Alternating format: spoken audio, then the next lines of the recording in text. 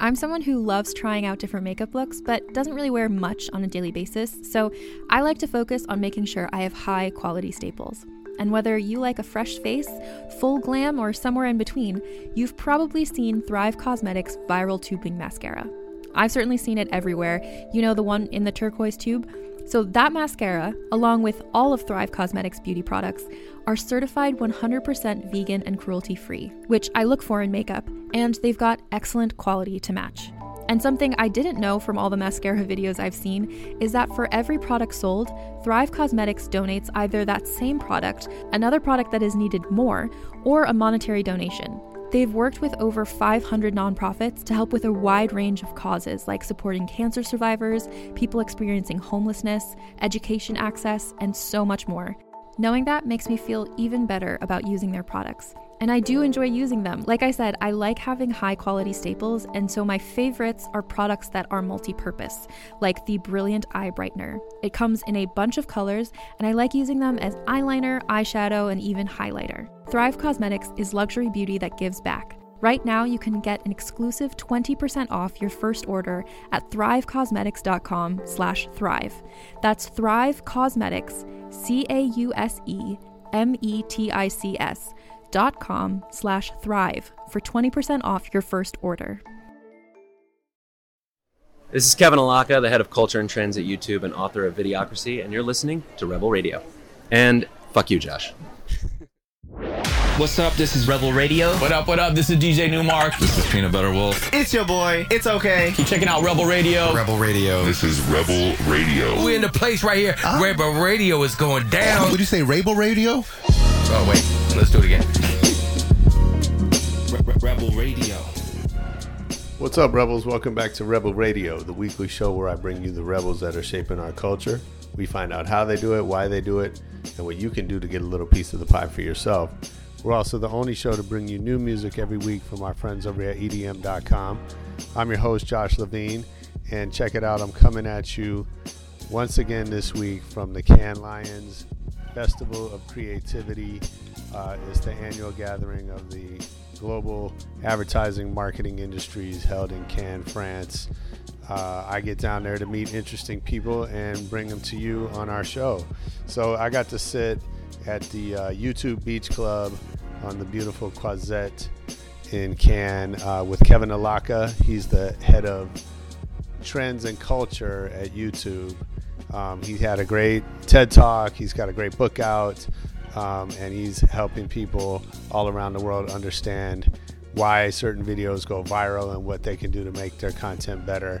And so we talk about his path personally from his background in journalism into what he does at YouTube and how he manages to stay awake watching video after video for what seems like his entire life, and just some insights that he gets into what's happening with culture from his perspective. It's a great talk. It's short. You'll hear maybe some background noise from all the goings on at the Beach Club, but I hope you enjoy it.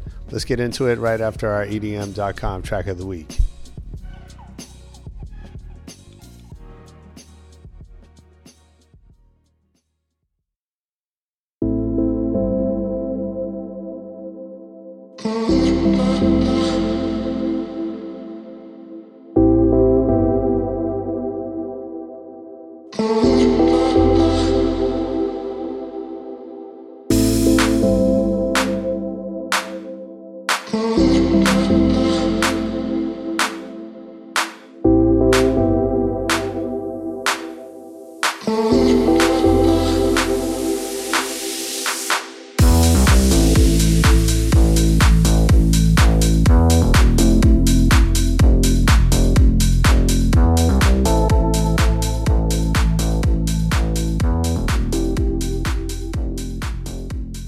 Like that one, get over to EDM.com and check out more new music. And now let's get into it with Kevin Alaka.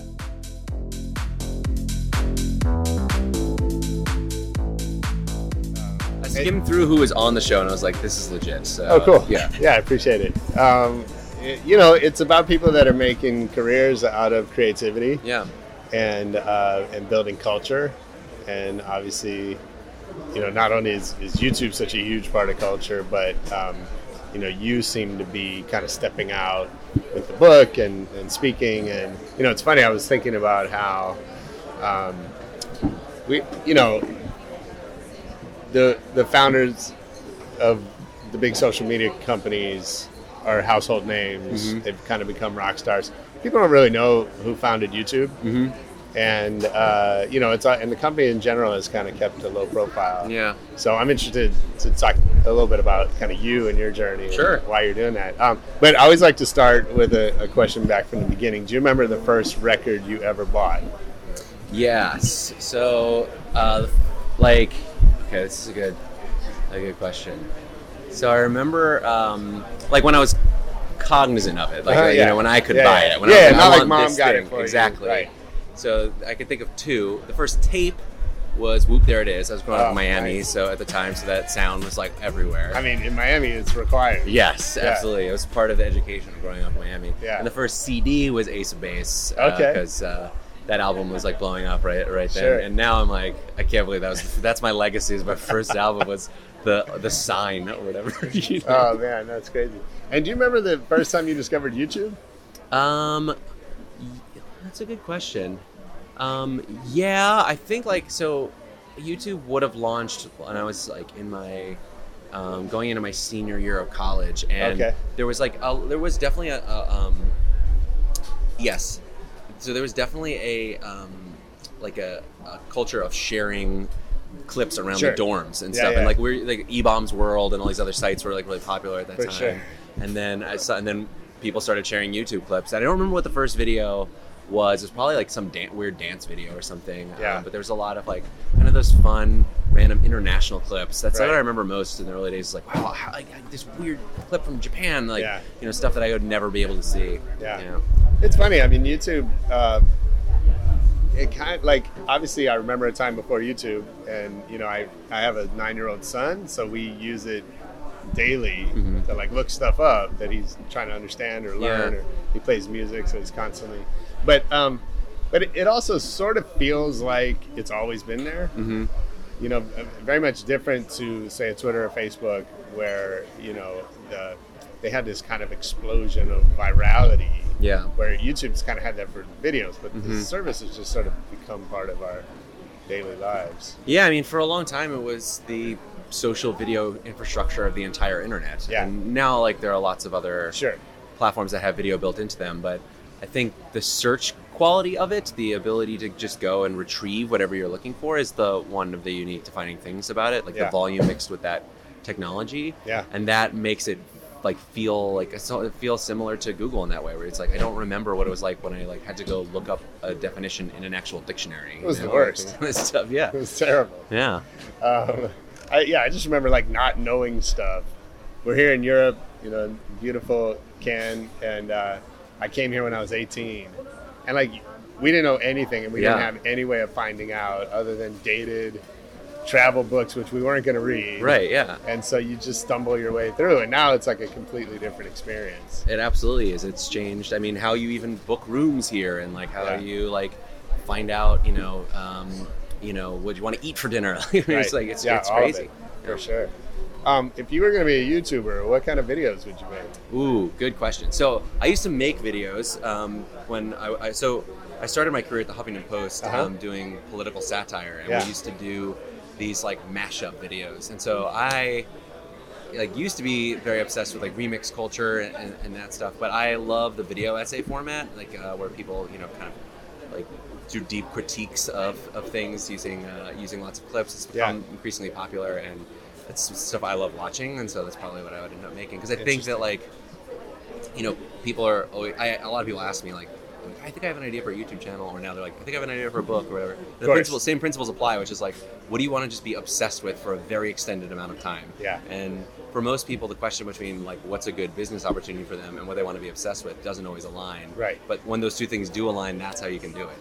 Well, that seems to be the problem for brands, I think. And I'm always fascinated. I work with brands in my kind of day job, and it seems I know this isn't exactly true, but it seems like it's easy for some random kid to get, a viral video and a huge number of followers, and yet the biggest brands in the world really struggle with it.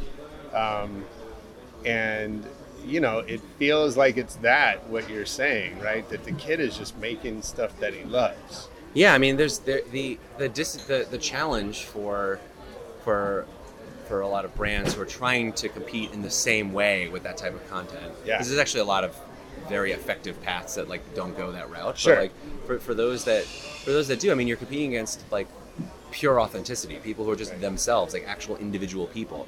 It's very hard, and it's you see brands that are able to do it, but it's very difficult to sort of create the same dynamic as a real person, as a company, and there are companies that are able to do that, but it's you're at an inherent like disadvantage already because you're sort of the medium is built around personality and conversation and communication. So what is the right way for brands? What do you see brands doing that not only gets like a lot of views, but you're the trends and culture guy, right? So who are the brands that are actually impacting culture through video? I mean, there are a lot now. I mean, I think this week you hear a lot of people talking about Nike, right? And the way that I think a lot of brands are successful. And someone mentioned this at a panel that I was at yesterday, is by being a platform for people, right? Like you get that. That's another sort of tactic that you can employ, which is like, okay, like we are a company, but this person's values align with our values. Like we can give them a platform to speak. And so you see that a lot. You see other brands that are experimenting with like, okay, we're going to actually try to understand this space, this environment. We're going to make ASMR advertisements. We're going to make untraditional types of content. We're going to partner with like creators that actually know how to navigate this space and that can represent us in a way that aligns with what we want to say and be about. And there's like it's really funny actually who is good at this. It's not always like just about money really, or about like strategy and things. I was just in Germany with Angela, and everybody was telling me about how the German army is like very successful at creating like series that really connect with people. Wow.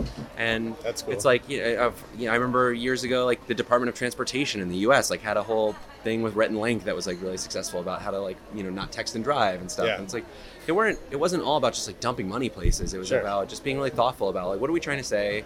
Who can we work with to do something creative? And I think that like that's kind of what Cannes is meant to celebrate, I suppose, is people are able to do that successfully. Yeah. So talk about this idea of trends and culture within YouTube. Why does YouTube need a head of culture, and why are you the right person for that? I've seen you talk about you have a background in journalism. You're not a marketer. So tell me about that. Yeah, sure. So it started because it's kind of, I think the evolution of it is kind of interesting, where like when I started, I had been a journalist for a little bit. I had been a comedy writer before that.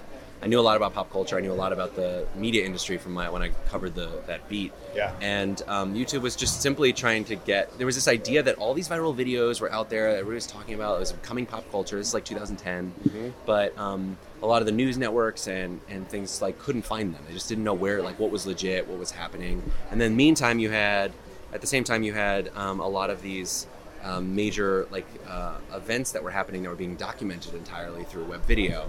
Arab Spring happened a couple weeks after I had started. So there was this idea of like, could we like use data and observation and things to try to like aggregate a lot of this stuff to help other people find it. Turns out that like, yes, that was very helpful for journalists, but there's lots of like applications for that. And so eventually like that bled into like how we talk to advertisers. It bled into how we talk to our consumers. Like we bled into how we, do our campaigns. So I ran YouTube Rewind for many years, just like our big end of the year kind of to do. I work on a lot of different product features that actually surface and help people discover what's popular on the site. The thing is, like YouTube is so big, and there's so many different activities that are happening all at once that to actually just get a sense for like what are the big things that people are talking about. The app is not designed to show you that. It's designed to show you what you want to watch, right? And so when people have those questions, which can be as simple as what is the biggest video, in Mexico of all time, like someone's got to answer those questions, and we are that team, thankfully, which is really fun. And I learned a lot of what I know on the job and through like just developing my own skills, like working with data, working with product and engineering teams, and now like I feel like I'm in a whole other world and place from where I was when I was a journalist and a comedy writer. But Sure. I still I still rely on those skills all the time, because that's like, it's all about sort of curiosity and inquiry. So how do you think about that then as a boss? Because I know you have a team now. Yeah, I am. And, how much do you kind of allow people to come learn on the job versus what they're walking in the door with? Are you conscious about those choices? Yeah, I definitely think about it a lot when I'm hiring, and I take risks, which we'll see if they pay off all the Good. time. Yeah. But I think sometimes what I really try to prioritize is people who can express themselves well, but be incredibly curious and are plugged in all the time. Like, if you can combine those things, you can get pretty far, I think. Yeah. And you can learn a lot, because there's not that many people who could possibly have like that similar of an experience. Sure. So we've got people who are video producers on the team. We've got people who are journalists. A lot of people who are journalists on the team. We've got people who were who've worked in like other sort of creative gigs and stuff. None of them have a marketing background. None of us do. We right. A lot of what we do like serves a marketing end, but like requires a different skill set from traditional marketing. So, I think at the end of the day, like, what works for us is not just being able to like run. You can hire all the data analysts you want, but like, it's a combination of humans and data that you need to really interpret what's happening. Sure. So I mentioned earlier how you've kind of stepped out, at least to be one of the faces of the brand, with Videocracy, the book, and the TED Talk. What does that do? How does that change the game for you? How does it change kind of your daily life after a TED Talk or a book? I mean, it's really confused the hell out of my parents, to be honest. So, like, I don't get you, but you're on TV, but then you're also doing, it's like they're on the computer. Yeah, it's just like really funny, and they're great about it, and they like really love it. They love it. There's like no greater treasure to them than when I'm on morning TV, so they can brag about it to everybody. But of course, that just all sort of happened. I think I've done public speaking a long time, and when the opportunity for TED came up. And the talk went really well. Yeah. There's a huge appetite for people to not always be like talked to about like what's happening at YouTube, what the developments are in terms of like our product and our business, but to understand the content in a deeper way, because YouTube is for you, and so for many people whose businesses rely on interacting with it, their perspective of it is shaped by whatever it is that they experience on the site or what their friends tell them or whatever, and so. There's a real value to that. So then, like, once that happened, like, I get tons of speaking stuff all the time, and sometimes it's really interesting. And so I go, like, I get to come here and speak at this, and then. Hi, I'm Kevin Alaka. I'm the trends manager at YouTube, and I professionally watch YouTube videos. It's true. Through the course of that, I got approached by a literary agent who was like, I'd love to like, he's like, what do you think about writing a book? And he's like, about your TED Talk. And I was like, well, it's like a 7-minute talk that is mostly videos. But I actually think there's a book that is about this that would be super interesting. And we got like, really excited about it. And then, I spent basically, 2 years, pulling it all together. Wow. And, which, speaks to how you got to really be passionate about something.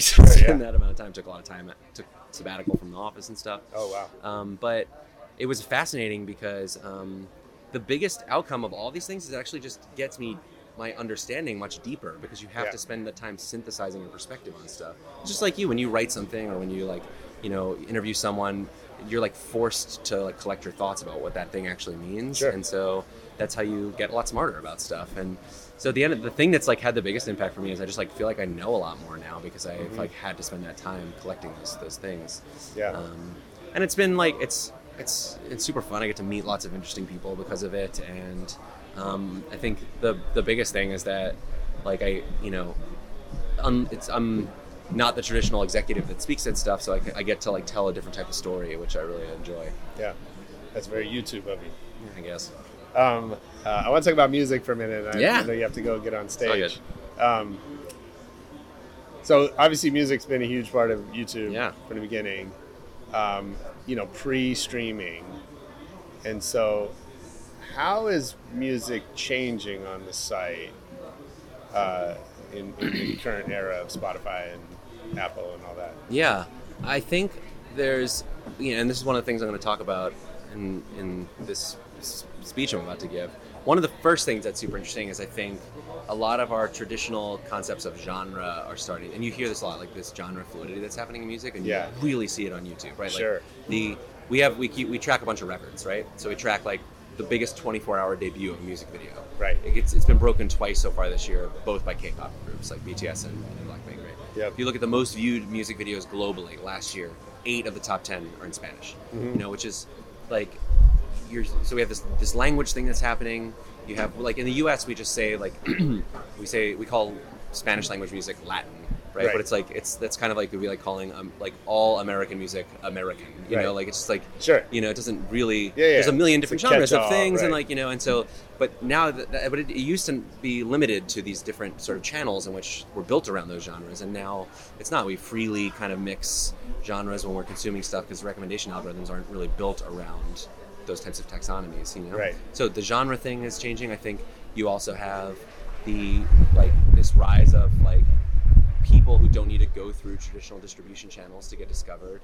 You know, my favorite story, Lil Nas X right now, you know, he's a guy just trying to make it happen from Atlanta. He's like 19 or 20 now, and you know, he puts out his stuff and like, you know, spreads it through memes, and now it's the biggest song in the world, you know, like and that, like, he would have had to go through an entirely different process, you know, and now he's with a label and like they're helping him grow his career and everything, which there's a hugely important role the labels play in developing talent, but you don't necessarily need to start there anymore, and you can prove yourself in different ways.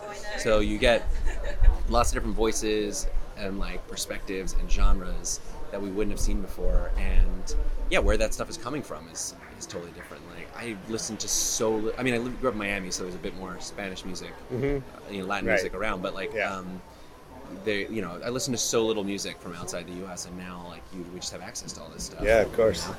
And you could see internationally how much like hip hop is a thing like all over the world. Like, you know, there's a version of hip hop in every possible culture. German hip hop is like huge, you know? Sure. And do you have a favorite German hip hop act? Oh, there are plenty. Yeah, and it's funny how it now is becoming a thing again. So it was a thing when I was growing up, and then it was kind of died down, and then there's like this completely whole era. And to be honest, only because YouTube exists and all these kids go ahead, upload their stuff, upload their videos, and have this massive audience where 10 or 15 years ago they would really have like needed all the money to become popular and famous, and that's not needed anymore.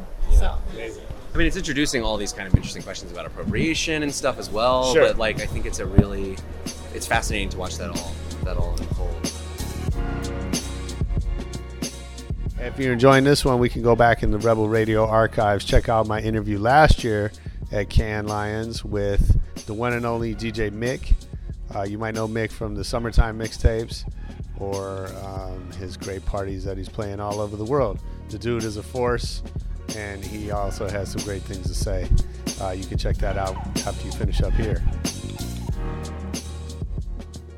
So how, you know, I have this weird relationship. Like, on the one hand, I appreciate access to all this information, and I benefit from it daily. On the other hand, you know, there's this impending feeling that we're just constantly drowning in content. And, you know, I think streaming video in particular, but music too, is like, there's more great stuff than I'll ever be able to listen to for the rest of my life. Yeah. Already existing. Forget about what's created and uploaded every single day, right? Yeah. And so, and I'm sure you have, you know, similar experience, I imagine. And yet, so we have this kind of need for curation and algorithms and that, and then, you know, that comes under fire when we see those misused, or even sometimes people just don't understand how they work.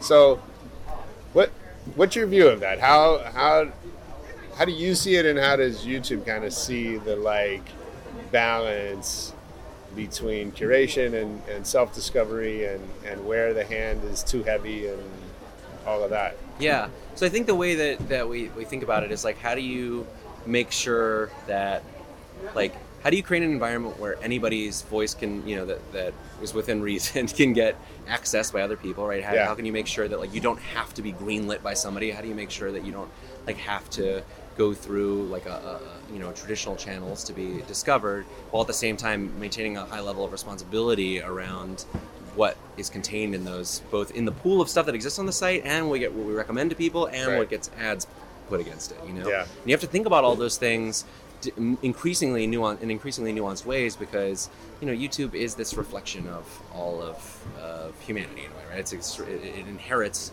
all the different perspectives and things that are happening in different places, and so those challenges are constantly evolving and things. So you have to kind of attack each of those challenges specifically and directly. So I don't think like because of the scale that we're at, which is like 500 hours of content every minute being uploaded, you know, you have to use like personalization and recommendations to give people the experience they want, and it's what's enabled kind of so many of these young voices to get discovered and people to connect around things that they never like, just to be able to see people on screen that they never like were able to see on screen before. Yeah. But at the same time, there have to be like guidelines and there have to be structures in place to review and to maintain the quality of those pools of content. Mm-hmm. You know, YouTube's created this industry of influencers among, you know, other platforms, right? And people whose job it is to be celebrities on the platform. And, you know, I think, you know, we've seen a lot of those people are now starting businesses and trying to sell products with varying success. But, you know, for me, I think we sort of overuse the term influence to just mean anyone that can capture anyone's attention. Yeah, that's true. And we, you know, in my mind, there's a separation between someone who's able to get views and clicks versus someone who's able to sell. Mm-hmm. And so, you know, how do you think about that? Whether it's, you know, in what brands are doing on the platform or the creators. Yeah, I mean, sometimes it's simply about relevance, right? Like, so, like sometimes it really works when you have a brand that has a product that aligns well with a creator that, like, you know, talks about that genre of thing, or their audience like is interested in that type of thing and stuff. And so sometimes like it's as simple as, okay, like this person is credible on this topic, so, you know, that's the person that you want to be engaged with. So if like this is a person you go to for tech reviews, like that's who you'd want to like be advertising with in terms of, you know, their if you're a technology company, you know, or if you're you know, you see it all over the beauty industry, right? Like the beauty industry is like heavily invested now in that world, because those are people who are credible on that thing. So it really actually comes down to credibility and things. And part of why the YouTube crowd has been so successful is like video and like frequent connection over video like really builds a rapport and a trust, I think, that people have. And a lot of these, you know, you said like these people, their job is to be professional celebrities or whatever, and it's like that happened to be their job in a way. For a lot of them, like they didn't set out to necessarily do. Now they're starting to see it more, but like you know, a lot of them it just sort of happened, and so they wanted to talk about one thing, or they wanted to just like connect with lots of people around one thing, and then it turns out that connection has value, you know, in the market. So you know, I think that for us, there's like different ways to think about it. One is like, okay, can you partner with creators, or can you do branded content, or are there sort of like right pairings? But then there's also like, okay, how do we just make sure that we target the right audience, or, you know, for the content category that you're interested in, through the right types of ad formats, which can also be really effective. And it's less about the influencer, quote unquote, influence, and more about the audiences that are able to come in and they're able to capture that aren't really anywhere else to be able to grab. Yeah.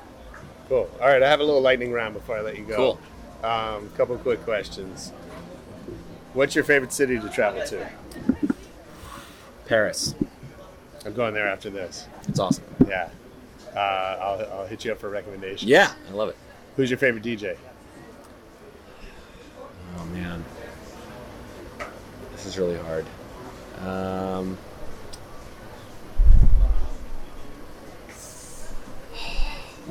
Oh man, what is it? I'm blanking on RJD2. Oh, I love him. Yeah, that's a good call. Yeah. What is the last great book you read? What did I read that was really good? I really loved. I've read some other books that were really good after this, but I loved John Ronson's "So You've Been Publicly Shamed." Oh yeah. Just I think about it all the time. Yeah. Actually. Yeah. Why? What? Well, I just think it's like resonates he's such a great storyteller, It's a great but book. he captured this very modern phenomenon that makes you feel powerless sometimes, but also like makes you feel really thoughtful when I look at things that are playing out online. Like, you know, I spend a lot of my life on Twitter, on YouTube, on different social media platforms, and you see these phenomena playing out, and you just realize how quickly something can spiral because of the contextual elements of it. And I think he really captured that in an interesting way. Yeah. What movie have you seen the most in your life? Braveheart. Like when I was in like, that's a heavy lift. I know, but when I was in middle school, I was for some reason obsessed with this movie, and like I would like watch it all the time. And it's like now I'm a little bit like, that's kind of a weird one, but it's fact. I mean, it's a good movie. Yeah. Tell me one decision that changed your life forever.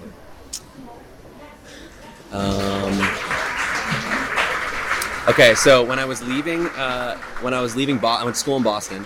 I was leaving Boston, and I should have gone to LA because I wanted to be a comedy writer, and like, and I had a bunch of friends that were just moving to New York, and I was like, you know what? It would be like, this is my one shot to be 23 in New York, so I'm just gonna go to New York for a year and like just try to figure it out. And I did, and then it just totally changed my entire life. I wouldn't probably be working in technology, like I'm now like full through and through New Yorker, but that small thing of being like, maybe I'll push LA back. Like, changed my life. Yeah. And finally, if I worked on your team, yeah, what's something I would hear you say over and over?